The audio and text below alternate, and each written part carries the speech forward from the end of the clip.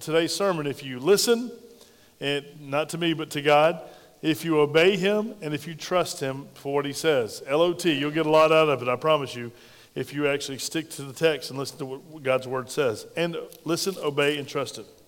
Well, today we're in our Grow Up series. We just started week 1. This week is week 2. And we're starting today, the gospel must be our priority. The children are with us today, and a lot of empty seats because a lot of our family members and friends are traveling today. So we do want to pray for traveling mercies for those that are traveling, and we want them back here safely so we can get back into full speed in the education year. So anyone on vacation here from out of town, we welcome you and glad that you're here. And members and guests, like Mike said, we're glad that you're here. If you'd like to have us pray together with you, join together as a faith family. If you record those prayer requests and you submit those to the offering plate or to on your way out, Chris will have those typed up and send them to you electronically if we have your updated email. And then also you can have those, we can even print those for you if you want to come out of the church. Some people last week requested the Catalyst lessons. We have Catalyst Bible study at 9 a.m. So some people have emailed me and said, I'd like to have those. So we can send those notes to you as well. And so today at the end of the service, we have a handout called What is the Gospel? So make sure before you leave, walk out the doors, one per family if you would. It's just simply, what is the gospel? We always talk about the gospel, and I'll preach about the gospel this morning. But it's a handout that's explanatory. So someone says, what's the gospel? Tell me what the gospel is. You'll be able to articulate the gospel, and hopefully from the Word of God today, you'll be able to do the same. So let's read together 1 Corinthians chapter 1. I'm going to begin in verse 18, and we're going to reference several scriptures, and we'll go back and forth on these scriptures because the Apostle Paul is talking to the church at Corinth. I told you this is the area of Greece. Anyone ever been in the Mediterranean over towards Greece in that area? Anyone? I know Bowen and Kelsey have been. Okay, good. And you notice obviously the formation of the cities, the weather, the climate, all those different things. This will be a better understanding for you. We talked about the church at Corinth. These truly are Christians. These are people who've been born again, but they've been saved out of imagine being saved from a casino in Las Vegas and all the trappings that go with casinos, right? What happens in Vegas does what? We said it before. It's kind of a catchphrase that the Vegas came up with. Whatever happens in Vegas stays in Vegas. Sin City has a nickname. And so this was Corinth. This was the place that all the sailors from the Aegean Sea, they would port there, and then they would basically, there's a 4-mile landmass that they would cross. The ship would actually be put up on a lot of different carriers, but they tried logs. They tried a lot of different ways. And they would basically tow the ship across the this isthmus, this landmass, 4 miles. And on that 4-mile journey over to the Ionian Sea, there would be a party all along the way. There was everything you could imagine that would entrap a man, a woman, but mostly men in this case because they were men sailors. That would entrap them, and every sinful thing was there. And all these common people that were working, there were people who were blacksmiths, there were people that worked that actually would supply that ship as they traveled through. And it was safer to go across 4 miles of land with a ship than it was to go around the island because there was terrible winds. Still today, when we changed in the Navy, we would sail the Mediterranean, heavy winds come up, and it's a very dangerous place to be if you don't know what you're doing, especially if you had sails versus under engine power. So they would cross this, a very carnal, very socially diverse area. People of all over the world would travel here, and you can imagine what happens if you get everybody at a seaport. If you've never been to a seaport where sailors drop off, they'd always tell us when they bring us together, you got to get in your groups, and they would debrief us. When you come to you go on a land in a port, they would say, this port has, and they would tell you, this port has, and you'd watch television, you had to watch an information session. This port has so many thieves per capita, this has so many women have AIDS, or the different things that would be happening. They would tell you, they'd warn you, stay out of these areas. And I told you, for a sinful sailor, what would they do? It's kind of like a highlight reel. Make sure you go here and do this and this and this because you're going to miss it if you don't. They're known as the red light districts, and you want to stay out of those. If you're a Christian, you want to stay out unless God's called you in to go and lead someone to Christ. So these people had been working there, had been truly saved, but they're still reminiscing and still acting out some of their old sinful nature. So Paul's telling them to grow up. You need to grow up because I've got something for you to do.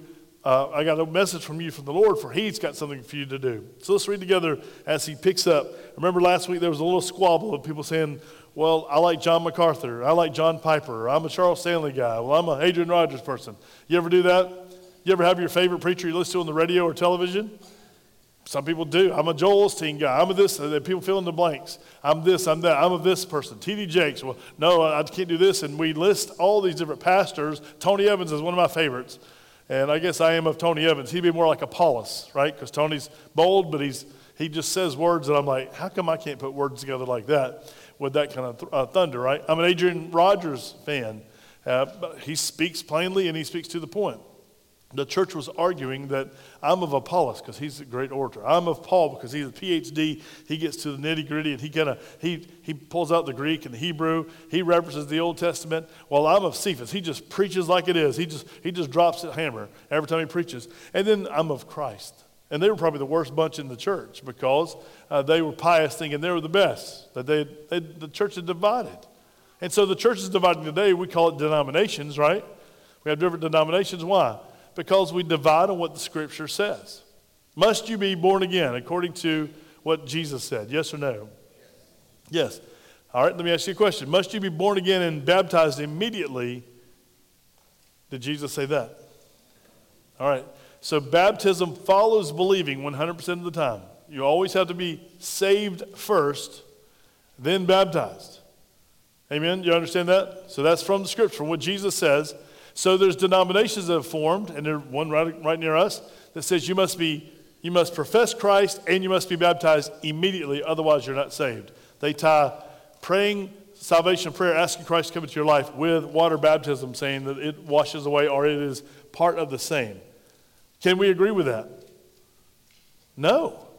Jace Robertson, he spoke here from our men's thing. We had a big event years ago, and he spoke, and I didn't know who he was. We worked in partnership with the hospital back then, and I found out he was of this denomination, the Church of Christ. And I found out he was the Church of Christ. And I called him right out here, right outside the door, and I said, hey, Jace, love you. I think you guys are funny. I need to tell you, man, I just found out you're Church of Christ. If you preach Jesus plus baptism, I'm going to interrupt you. I'm going to be sitting right down front. I'm going to come up, and I'm going to shut your microphone off, and I'm going to come up and clarify that you're wrong. It is not Jesus plus baptism that saves you, church. It's Christ alone. Amen? And that's what Paul said. He said, were you baptized in the name of Paul? Is it for me? He said, don't add anything to it. It's just Jesus. Now, Jesus commands us to be baptized as well because after salvation, it is a demonstration of, hey, on the inside of me has been changed. Look at me as I am baptized outwardly. It shows the world that I'm now a follower of Christ. But what really shows the world is our actions and our words. So let's go into the word now and look. So there's a little division happening in the church. For the message of the cross, verse 18, is foolishness to those who are perishing. But to us who are being saved, it is the power of God. And before we go back to the quote of the Isaiah quote that he references, did Jesus not say in John 3:16, for God so loved the world that whoever believes in him shall not, what? Perish. That's the word he's talking about here. Shall not perish, be separated from God, but have what? Everlasting life. We got into a discussion this week with someone saying, I don't believe you can actually be saved one time and saved forever. Did that hurt my feelings? Because people today will believe there's another denomination in town. There's several that says you can be saved today. You can profess your faith in Jesus Christ. You can come to the altar. You do it at home. You do whatever. You can bare your soul to God and really believe that Jesus Christ is your Lord and Savior. And you can ask him to come in, and he does. But this week you can also sin so bad that he leaves and goes back to heaven or leaves you, and you got to be saved again. Is that what Jesus said? Did Jesus say you must be born again? Because Nicodemus said, how can this be? How can an old man go back into his mother's womb? Jesus said, I'm trying to tell you the reality in John chapter 3. You can read it for yourself. He said, Jesus, we know that you're from God for all the miracles you're doing. We, as the Sanhedrin, all the religious rulers know that you're from God. We know it. And Jesus said, you must be born again. And Nicodemus asked that question, how? Nicodemus was one of those who wanted to see a sign. He was perishing. He didn't even know it. And he's asking how. And Jesus said, you must be born again. He says, flesh gives birth to flesh. Your mother gave birth to you the first time. The Spirit of God must give birth to you the second time, not the third and fourth time. He mentions two births. In church, let me tell you, and friends, let me tell you today, if you've been born again after your natural birth, you will die one time. Isn't that amazing to think about? Born twice, die once. If you've been born once, just of your mother, you'll die twice, because the Bible talks about a second death where everyone who will come, who does not believe in the Lord Jesus Christ, will be brought up to the great white throne judgment before God and cast into the lake of fire, which is called the second death. That's Revelation. You can read it for yourself. We don't have to like that. Today when we hear that, we preach that, that sounds foolish. Has anyone in the room seen Jesus? Don't raise your hand if you have. We need to check your diet or what's been happening with you, right? Check your medication. No one has seen Christ, because he does not do special revelations to anybody individual. His special revelation was when he came as a man, in the form of a man, when he was born of a virgin, when he lived this life, when he walked the streets, when he preached his last 3 years, when he was crucified on the cross, gave himself up, when he really died, when he really was buried in a borrowed tomb, and when he really rose again the third day. Then and there, listen, that's when our pre-incarnate and then incarnate and then resurrected Lord Jesus Christ showed himself that he is God. Now, he showed it throughout his life, but he showed it to all of us, and we have it written for us today that he is God. So Paul is writing to these people, when we preach this message, it sounds foolish. Because, like, wait a minute, you're preaching about a guy who lived 2,000 years ago. Have you ever met him? Well, not personally, but I have met him every morning, right? I talk to him every morning. He speaks to me. And how does God speak to you? He speaks to you through his word. So Paul's going to reference all the way back 600 years. He's going to grab back for Isaiah. This is what Isaiah says. He says, "For it is written, I will destroy the wisdom of the world, of the wise, and bring to nothing the understanding of the prudent." Then Paul's going to write these words under the inspiration of God. He asks a question. This is not insulting, because I'll show you in a moment, because we could read it and go, aha. See, Paul was he was tearing up on people of the age. Because the Greeks, they were looking for, we have all those Colosseums and things built by the Greeks. They would just gather together like this, and somebody would philosophize. They would just give philosophy out, and they'd go, oh, man, he's a learned man. I just wish I had a little bit of that. And then they would do it again, and they would do it again, and you would follow men and other strange people. When they'd travel through Corinth, they were like, hey, do you have a new teaching from where you're from? And then they would move forward. So here he goes, verse 20. Where is the wise? Where is the scribe? Where is the disputer of this age? Has not God made foolish the wisdom of this world? What's the answer, church? Yeah, you're going to find out the answer is yes. For since in the wisdom of God, the world through wisdom did not know God, it pleased God through the foolishness of the message preached to save those who believe. Mark that in your Bible if you mark your Bible. They were formerly perishing, but once they believe, they're being saved. It's not foolish preaching, it's the foolishness of preaching. So make sure we get that right. Verse 22, for Jews request a sign, and Greeks seek after wisdom. But we preach Christ crucified, to the Jew a stumbling block, and to the Greeks foolishness. But to those who are called, both Jews and Greeks, Christ the power of God and the wisdom of God. Because the foolishness of God is wiser than men, and the weakness of God is stronger than men. Verse 26, for you see your calling, brethren, that's Christians, that not many wise according to the flesh, not many mighty, not many noble are called. That's italicized, so you'll know that's not in the original. Verse 27, but God has chosen the foolish things of the world to put to shame the wise, and God has chosen the weak things of the world to put to shame the things which are mighty, and the base things of the world and the things which are despised. He says it 3 times. God has chosen. And the things which are not, to bring to nothing the things that are, that no flesh should glory in his presence. But of him you are in Christ Jesus, who became for us wisdom from God, and righteousness. Oh, and sanctification. Oh, and redemption. Paul just goes on. He's like, don't forget this. There's so many add-ons, but he's got to stop somewhere. That it is written, he who glories, what should we do, church? Let him glory in the Lord. There he's quoting the prophet Jeremiah. You'll see that in your notes as well. Let's go to your notes because of the sake of time this morning. I want to show you this in your notes. And I hope you make a note of this because some of you might think you're somebody. Whatever names, whatever letters you have behind your name or in front of your name or in the middle of your name, listen, you're on the same ground as everyone else. Now, I'll show you why Paul can say this and why we can say this together, because Paul is very clear. The gospel, as today's message, must be our priority. It must be the centrality of what the church preaches. Are we to help people in need, what the song said? Yes, because Jesus, that comes from Scripture. But that's not our priority. our priority is, number one, is to share the gospel of Jesus Christ. Because if you feed a hungry person, they're going to be hungry again tomorrow. But you got to give the gospel the bread of life when you give them the bread for their mouth. Does everybody understand that? Yes, it's good to do good deeds, but what's happening in the church today, the social gospel is so prevalent that we got to go do stuff. Well, do you share the gospel? Well, no, we just hope it rubs off when they see us do good deeds. Well, listen, your charitable deeds are good because the Bible says do it before men, right? That they may see your good works and bring glory to your Father in heaven.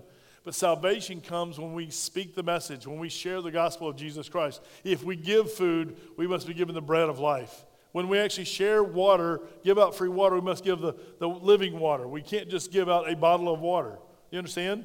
And that's a good deed. That's a nice thing, and God's probably pleased with that. But I want you to understand that is not the only thing the church is responsible for doing. We must not get caught up in the trap of the church today that is politically correct from the pulpit, and that's why I said it's the foolishness of preaching the gospel. It's not foolish preaching. This morning, there will be a lot of foolish preaching because preachers will get up and use some text and actually say their own motivational speech today. They'll tell you to love each other, which we should, and they'll tell you to have a great day and go out the door and you go, wow, it's so good to be in God's house today. You should feel sometimes like you're on top of the world when you leave the house of God. Did you know that? But you should crawl later some Sundays like an earthworm because you know your sin. And going, God, I am not even worthy to be in your presence, and yet you love me. So be careful that you listen to what the Word of God says because the Word of God must speak to you. Are there men that can preach powerfully? Yes. That's why Apollos was there. He was a great man of God. But who was he focused on? What did Apollos preach? He had a little correction from Aquila and Priscilla, but who did he preach? He preached Jesus and he crucified and resurrected and living forevermore. Who did Paul preach? Jesus, he crucified, resurrected, living forevermore. Who did Peter preach? Jesus, he crucified, resurrected, and living forevermore. Who did Jesus preach? Jesus himself, crucified, buried, and resurrected, living forevermore. Touch my hands and see, he said to those who would not believe. Touch my hands and see the scars where he was nailed to the cross. He preached himself because it was the plan of God. Well, to your notes, if you would. There in verse 18, like the Apostle Paul, we have a clarion call. Preach the gospel. Preach the gospel. That's why you need that handout sheet. What is the gospel? The gospel is simply this, that you are a sinner, that Jesus is the Savior of all sinners who actually will confess. If we believe in our heart that God has raised him from the dead, the Bible says we shall be saved. We confess with our mouth. We believe in our heart, not our bloody muscle, kids, but we believe in who you really are, the inside of me. When you say, do you love mama? You say, yes, I love her with all my heart, right? You're not talking about your bloody muscle that's pumping blood. You're talking about the inner you, who you are. And when you get older, it's the same thing. Do you love Jesus with all my heart? You're not talking about your muscle. You're talking about who you are on your soul, in your inner being. So we have this clarion call, the gospel. It's clear. Every man, every woman, every boy and girl is a sinner. Around the world, there are no innocent people. Have never been one innocent person born on this planet. Now, there were two innocent people created, and they sinned. But after those first two, there has never been an innocent person that was 100% person only, except Jesus Christ. He was born perfect man, but he was also perfect God. He never left his, if you will, his deity behind in heaven. He was 100% God. He was 100% man, and he never sinned. That's why he can be the ultimate sacrifice. And you say, well, I don't like that there has to be a blood sacrifice. This week I talked to some kids in middle school, high school, and I talked about killing chickens, and one girl went, ugh. I was like, what? Yeah, it's so much fun wringing a chicken's neck and then draining the blood, and she kept cringing, right? Does that make you cringe? And she goes, it just makes me sick to my stomach to think about it. And I'm like, do you go to Chick-fil-A? Oh, yeah, I love Chick-fil-A. Favorites are number one. That chicken met his fate somewhere, right? He crossed the line somewhere where he lost his head and all his stuff inside. So he was plucked, and you were eating him on a bun. So we forget that, but we understand if we take the chicken's blood, what are we taking? We take it his life. And if the Savior volunteers his blood, his life's blood, when we think about the blood, if we take his blood and spill it on the ground, what is he offering you and me? His life as a sacrifice for your sin. That's the good news. Apart from Christ, you're lost forever. You can't have anything. There's no money. There's nothing you can do to be saved. You can't work your way. By the way, there's another denomination in town that tells you, yeah, it's Christ, but you got to work, and hopefully good enough. You do enough good works, he's going to be pleased and let you into heaven. God forbid. Jesus said you must be born again. Did anybody have any control over your birth? Anybody remember it? Yeah, you don't remember it. Why? Because it happened to you. You were created in your mother's womb, and you were just born. It just happened. And that's what the Bible says, Jesus said about the Spirit of God. You must be born again. Can you make yourself born again? You can make yourself no more born again than you can make yourself born the first time from your mother's womb. You had nothing to do with it besides just say yes and amen, right? And allow on the way out, right? So what I want you to understand this morning, what Paul tells us is we have this clarion call. The gospel is this: every man, woman, boy, or girl lost, separated from God. But God has sent his Son, Jesus Christ, to redeem the world, that everyone who calls upon the name of the Lord shall be saved. When you confess Christ, then in that very moment you are saved for all of eternity. Period. Stop. There is no addition to it. Well, you say, well, don't I have stuff to do? Because Jesus said to let our work show. Yes. Ephesians 2, 8, 9, and 10, we've read it so many times. It's by grace that you're saved through faith. Not of your works. You can't brag and say, I did it my way. You can't say that. Nobody can. Don't matter how many good deeds we do. You just must come and say, okay, God, and you've had to do it. You got to humble yourself. I receive. Americans are the worst, right? How many times do we like to ask for help? Anybody? Who loves asking for help? Who loves asking for help? Hey, would you help me? I need some money. Would you let me borrow some money? We hate asking for help for anything. Well, at least I do. Maybe you're better than me, but maybe you're lying in church today, right? Asking somebody to help you when you know there's something about it you can do yourself. Well, this is the way it is. With Jesus, you got to stick your hand out and say, Lord, would you help me? I'm a lost man, a woman, boy, or girl, and I'm sorry for my sins. Would you forgive me? And forgiveness, asking for forgiveness, why is it so hard for us to do it? Will you forgive me? It's some of the hardest words that come out of our heart and out of our mouth. Why? Because we're sinful people. We're proud people. We want to do it our way, and we know if we have to humble ourselves, I feel like I'm making you greater than me, and that's exactly what you're doing with Christ. You're stopping and saying, look, you are greater, I am lesser. You are the only one. You're perfect, I'm imperfect.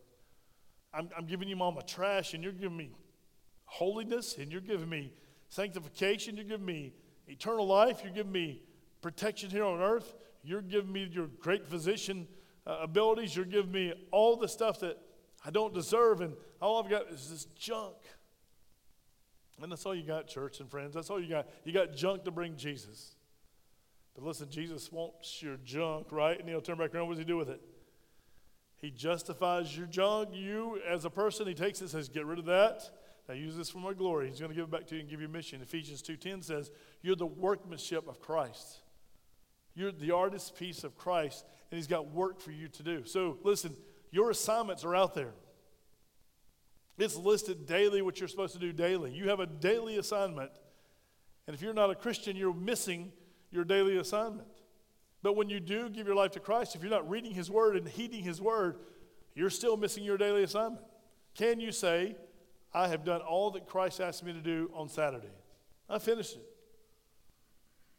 It's possible to do that because with Christ I can do all things. Because the strength comes from where? From him. He makes the assignment. He saves my soul. And he gives me the strength to carry it out. You can't live the Christian life by yourself. You'll never make it. It's Christ alone. That's when we sing his song. It is Christ alone. He does everything. All we have to do is say yes and amen. And once you get past your pride barrier, listen, you'll start asking Jesus for the craziest of crazies. And you'll start, Lord, you know this need. Lord, you heard what she said. You heard what he said. You know how they're doing me, Lord. What do? Vengeance is mine, says the Lord, right? Our nature is to get revenge. The Lord says, let me have it. And when you give it to the Lord, you got to be so careful because what you pray for, because the Lord he works quickly. Now, quickly in his time, Our time might be years. You go, wait a minute, I've been praying for something for years. Wait upon the Lord, church. Wait upon him. Watch the second part of verse 18. Paul was a very educated man with a certain pedigree, yet he preached the power and wisdom of God to the common man in common language. Paul could have overspoke everybody in his crowd. He had the ability. He was a Pharisee. He was educated. He came from a wealthy family. He was a European and a Jew. He was a Roman citizen and he was a Jew, which was a very hard thing to do. Most Jews had to buy their citizenship or had to work for it. It wasn't something you were born into. Paul says he was born a Roman citizen. Paul was a Pharisee of the Jews. Paul was your man. He was the one, if you looked at him, you say, wow, that dude's got it all. He's got it all. And yet, what does he do? He gives all. He says, I consider everything I've ever accomplished, everything I have. He even says the word dung as waste. He says, kids, Paul said, all my education. Now, it's good to get education. Don't misquote me this morning. Get your education. But Paul said, compared to knowing Jesus, we would say it's like poop. That's what Paul said, right? I know the kids are here. I want to put it in their language. Paul says it's nothing compared to knowing Jesus Christ. He didn't say it's nothing, period. He said compared to knowing Christ. The comparison doesn't even compare. Let's continue. There, Paul understood that in every audience there were two types of people. And there's two types of people that are here today. And there's people that are watching by this video. They're here. There were those people who are perishing from unbelief. That's why you die and go to hell, is because you won't believe. Not because you can't believe, because you can do all things through Christ. He'll give you the strength to believe. You just got to submit your hard heart. Change your hard heart to a humble heart and say, I don't fully understand this, but man, I need something. Because listen, sin will get heavy. Did y'all know that? The longer you carry that sin, it'll bear you down. It'll push you down. It'll make your heart go bad. It'll make your stomach go bad. It'll make your back go bad. It'll make your feet go bad. Your knees go bad, right? It just goes bad. We call it old age, but listen, really and truly, you see young people today burying the burdens and they just can't go on. They don't even know which way to go, which way is up. But I want you to understand, people are perishing today because of unbelief. And there were also those people who were being saved by the power of God because of their beliefs, right? Because they believed. They put their faith into us. I don't fully understand this Jesus because they didn't see Jesus either. He's already been dead, buried, and resurrected. They didn't see him. This Paul Jesus preaches, right? This good news Paul preaches. They, just like us, they had to believe by faith. I'm sure they'd heard stories, but they had to believe. They had to submit. And that's a very tough thing for us to do today. Same thing in 18 there. Paul, under the inspiration of the Holy Spirit, understood that preaching of the cross was foolishness to those who would not believe. And I put in here, after all, he was one of them. That's why I said he could say this, because remember Paul? What was his name before Paul? Saul. Did he hear the gospel preached? Yes. Who did he hear preach the gospel? Stephen, because the Bible says he was there holding the cloaks of the men who stoned Stephen to death. He had heard the gospel. He knew these Christ followers were crazy people who are putting their faith and trust in this guy called the Messiah, this guy named Jesus.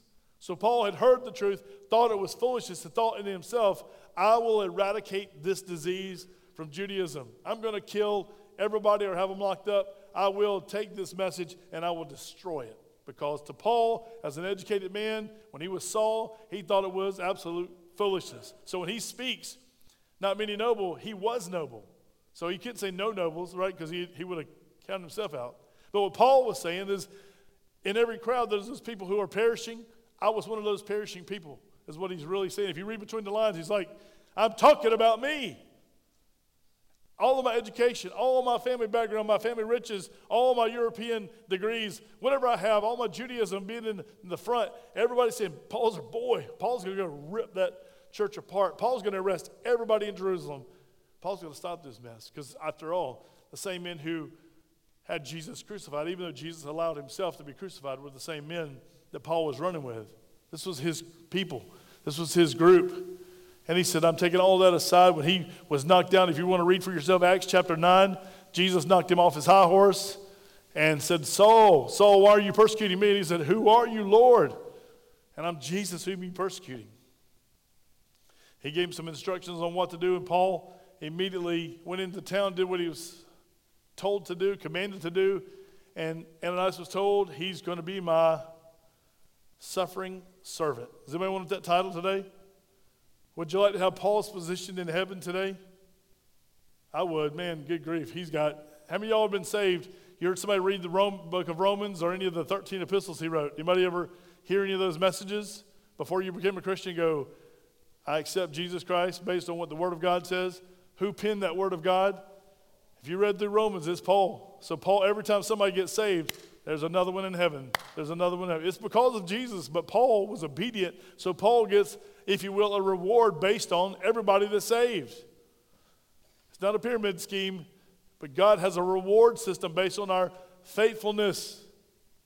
If you're faithful, listen to heaven every time, even after you're dead, if you've left a message, you've left a legacy every time that somebody gets saved through your financial gift or through your Bible that's left behind or through a video series you do. Right now, the internet, it's loaded with podcasts. You can make almost anything out and get it to the world. Somebody just might stumble on it and watch it. You leave a legacy. You have work to do, church. And like Paul, you still can reap those rewards forever in heaven. But listen, the world says it's foolish. They've taken God out of our schools. They want to we've taken God out of most of our churches, right? We've taken God out of the courthouses. We want to do it our way. And what's happening is we're getting our results. Crime's at an all-time high. Abortion is trying to find on every corner. We have illnesses. We have stress-related issues, more mental health. How many times have you heard the word mental health talked about in the last, 10 or 12 years? You got more people on drugs and saying, well, it's your right to use those drugs. We got more people on prescription medications that can't get off of them, opioids and all the things we talk about in our society. As a matter of fact, when I was studying this week, it blew my mind that Anheuser-Busch and Mothers Against Drunk Driving teamed up to bring the commercial that I listened to. Think about that for a second. Anheuser-Busch, maker of beer, and Mothers Against Drunk Driving teamed up together to bring a message of don't drink and drive. Where's the problem? Is it the mothers with against drunk driving? Where's the problem, church? The problem is the beer. Every time that there's somebody who gets killed from a DUI, Budweiser should get sued. Every time, or Coors, or whoever it might be, if they can find out who produced the product, that's the person that should pay for it. The CEOs and all those who peddle that mess to our society. And if you don't know, don't think I don't know what I'm talking about. Listen, I used to be an unsaved sailor. So don't tell me, Pastor, you don't know what you're talking about. You don't know. You're just a pastor. You have all that religious, you hide behind the cloak. I'm telling you, I was that man. Only by the grace of God, it didn't lead me far astray from my Lord. The Lord saved me from all that mess. And I'm telling you, I'm speaking from experience, but I'm also telling you, every time I hear of a DUI, every time I hear of a domestic violence situation, I want to say, dear God, every solution we try to offer is we're putting lipstick on a pig. The source is the source. Would you agree? Well, Pastor, why are you judging? Because people are dying and going to hell. Amen? And if I offended you today, very good. I want you to write these notes down, if you're in your notes on that there. 1 Timothy chapter 1. 1 Timothy chapter 1. Let's go there if you would. I didn't have it up on the screen because I want you to turn to it with me. 1 Timothy chapter 1. When you're there, say amen. I'm waiting on you because this is important. I want you to see he's just not a preacher preaching and telling people, this is what you better do. This is your business. He's preaching and telling you, listen, I'm trying to tell you, this is how I was saved. This preacher up here on this platform today, I'm not trying to preach to you and say, I'm better than you. I'm not telling you saying that I have all the answers. I'm telling you what the Word of God says, and this is very much what Paul says. 1 Timothy chapter 1, are you there? Say amen. Let's go to verse 12 together. Paul says this, and I thank Christ Jesus our Lord, who has enabled me because he counted me faithful, putting me into the ministry. You say, well, that's an awesome call, but watch this. Paul's going to continue to tell you who he was. Although I was formerly a blasphemer, a persecutor, and an insolent man, but I obtained mercy because I did it ignorantly. How? Ignorantly in unbelief. He didn't know the truth. The truth hadn't been revealed to him yet until Jesus encountered him on that road to Damascus. But he's going to continue. What's this? He's going to crank. He's firing up the turbos here.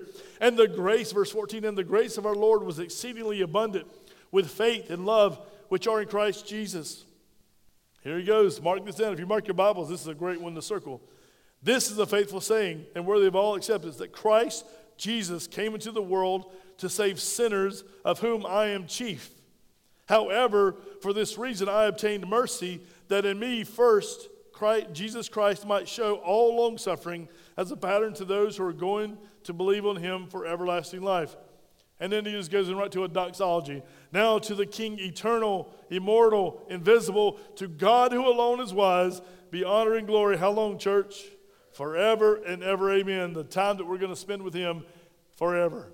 Paul's like, listen, I'm not telling you something I haven't experienced. I'm not just preaching to you because I'm a preacher. I have had a personal love relationship with Jesus Christ, and now I want you to have it. I want you to have what I have.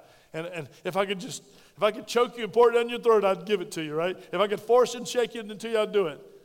But how do we do it? We do it through the foolishness of preaching the gospel of Jesus Christ, the foolishness of preaching the cross.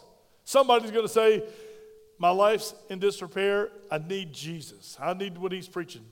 Somebody's going to say, I've heard that before. There's no way some invisible God's going to save me. Here's the deal. Both of those people in this church today, those who receive Jesus Christ, listen, we're saved through the power of God. It makes no sense except that God said so, therefore it is so. Amen?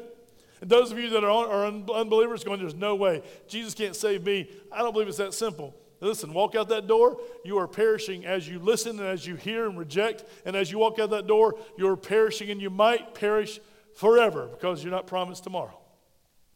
That should have been an amen right there. Amen? You're not promised tomorrow. Jesus said today, listen, the word of God says today is the day of salvation. Let's get to the notes really quickly. God foretold through the prophet Isaiah that he would destroy worldly wisdom that leads to unbelief. We must listen, obey, and trust the truth from God. And that's Isaiah 29:13 there in your notes through 16. God's power is, and God's power of wisdom is superior to man's. Here, I'll put this in there for some of you. Somebody in this room, God is smarter than you. Amen? Some of you think you know better than God. I didn't put wisdom, I put smarter. God's smarter than you. If you advance in math, if you're advanced in the social sciences, listen, if you're advanced in whatever you're in, listen, who created all that? God. If you're advanced in the natural laws, guess who supernaturally made them? God. Who's in charge of everything? The children are learning about the sovereignty of God beginning this week. Did you know that? Our children are going to be learning about the sovereignty of God. So make sure you have your children in a Catalyst class. Make sure you have your children. Tonight there won't be services because of the weekend, the Labor Day weekend. Make sure you have your children in a Catalyst Sunday morning class. Make sure you have your children in a Sunday evening class. Make sure you have some of your children in a Wednesday evening class. Listen, you say, well, that's too much of church. Well, then you don't know the Jesus I know. I can't get enough of Jesus. Now, you can learn at home, and you should. Dads, moms, you should be teaching at home. Teenagers are here. They're learning. Moms and dads, we have Bible studies for you. You see in the bulletin what's available to you. You don't have because why? Because you don't ask or attend. A lot of people say, just keep the services going. Somebody addressed me and said, we haven't Sunday night services? I was like, I don't know, we'll see. They said they might not come to church back if we don't have Sunday night services. I haven't seen them in Sunday night in 2 years. Listen, just because you want something, make sure it's good, don't mean we have it, right? Because how do you actually show that you want something in this life? You either show up for it or you pay for it. Amen? How do you know you want to go to a movie? You drive there, you got $18 worth of popcorn, right? And you walk into a theater. You actually show by your attendance, you show by your giving, you show by your want to. Listen, what's in here comes out through here and through your wallets and through your checks, right? What do we want to do? If we want to go forward in Jesus' name, we'll do it together under the authority of the Lord Jesus Christ. All right. The church is God's chosen ones. And I'm not just talking about here now we're actually talking about Reformed theology. That is not what I'm saying here. If you're saved, you've been chosen by God. We'll talk about that later. That's another message for another day. He has called us to preach the gospel. He called Paul to preach the gospel. He's called you and me to preach the gospel. Look at verse 26 there. God's tool chest is full of common instruments. Does it feel weird that God calls you common? Commoner. That's me. He saves the blue-collar workers. There's a couple white-collar workers every once in a while saved in there, but listen, he's a blue-collar kind of guy.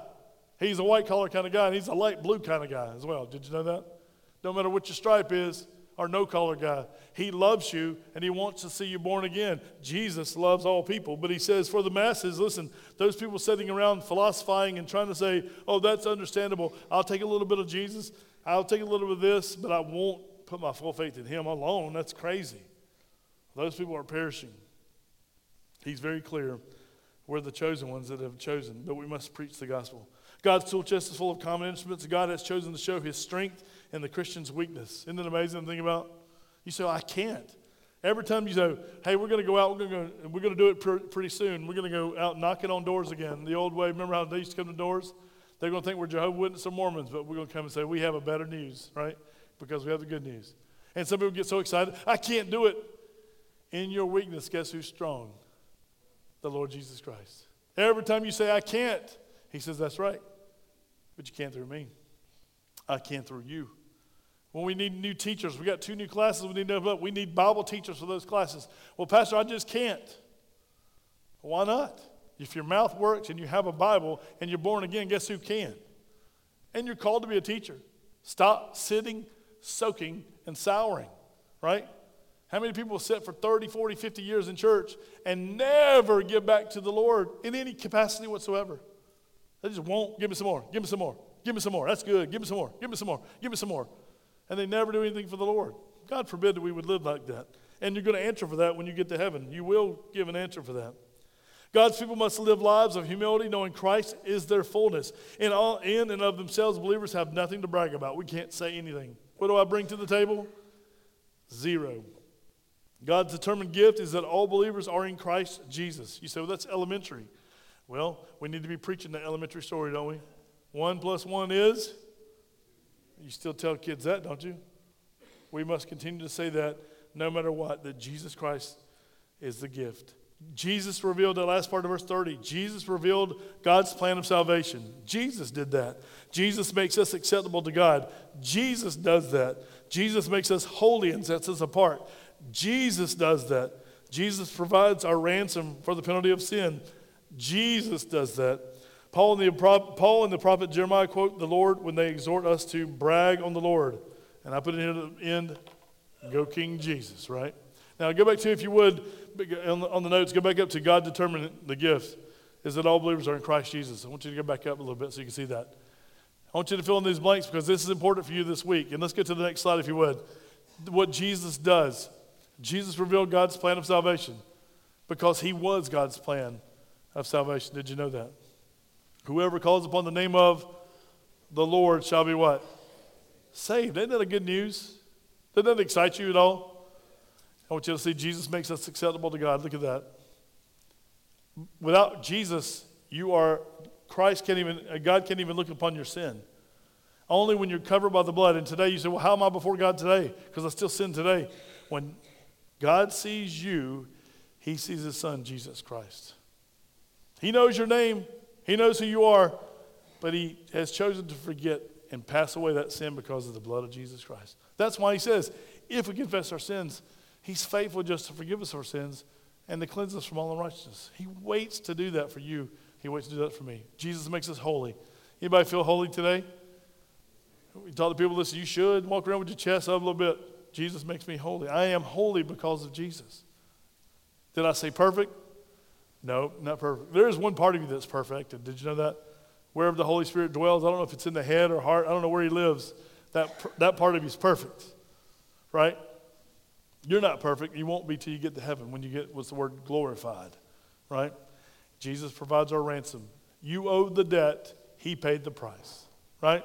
You've seen the movies where somebody kidnaps somebody and there's ransom money for X amount of million. You can have your kid back. You can have this person back. Well, that's the way it was. Satan had us, listen, we're like this. Satan's like, got them. When Adam and Eve sinned, got them all. Got all of humanity made in the image of God. I got them collected. And Jesus said, I don't owe you anything, but I'm owing the Father. I'm coming to pay the price. When he died on that cross, church, listen, he paid the price that you might be ransomed. You might be set free through his blood. Makes no sense. And we're about to have the Lord's Supper, and we're going to celebrate what he did on the cross, what he did in the resurrection, and what he does today, sitting on the throne, listen to the right hand of God, saying it's only through the blood. Only through the blood you're going to come to me. I am the way, the truth, and life. No one comes to the Father except how? Jesus said, through me. You're not coming to heaven until you give your heart and life to Jesus Christ. There is no other way. Let's pray. Father God, I thank you that you know all things. And Lord, I do thank you today that you made it so simple a child can understand it, but Lord, so complex that the philosophers can't figure it out. And Father, you want us to put titles down. You want us to put backgrounds and biographies and Lord, everything about who we think we are. You want that put aside so that we can be saved. Father, would you save someone here today that's near as hell? Father, that person just, they don't know the next moment that they're going to pass away. And none of us do know that. Father, help us because we're helpless. But Lord, take our hard hearts and let us be softened and hear what you're trying to say to us through your word. Help everyone that hears my voice, Lord, and maybe watch this in the future, be born again. May they receive Jesus Christ as their Lord and as their Savior and be set free forever to live this life you've given us. We bless you today. Lord, if there's Christians today that are mediocre lifestyles, Lord, they're trying to keep one foot in like the Corinthian church. They haven't fully grown up. They still have their baby ways. Lord, I pray you'd rebuke their hearts and show them they need to get back on the path of righteousness and live for you. Father, there's Christians today that are successful, and Lord, they're living that holy lifestyle, and they're doing the best they can through the power of the Holy Spirit. Lord, encourage them today with your word. We thank you and we love you for loving us. In Jesus' name we pray. For his sake, amen.